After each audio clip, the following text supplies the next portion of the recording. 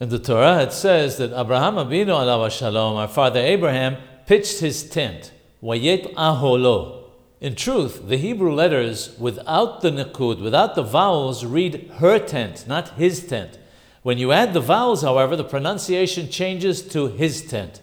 This is very unusual, since ordinarily his and her tent are spelt differently in Hebrew. His tent should be spelt with the letter waw at the end, and her tent should be spelt with the letter he at the end. Why does the Torah spell it in the feminine form with a he at the end when we're to pronounce it in the masculine form? It says in Midrash Rabbah that the explanation for this is that the Torah is telling us that Abraham Avinu alav shalom first pitched his wife's tent, Sarah Imenu's tent, and only after that did he pitch his own. This is a powerful message concerning the honor and consideration one must pay one's wife.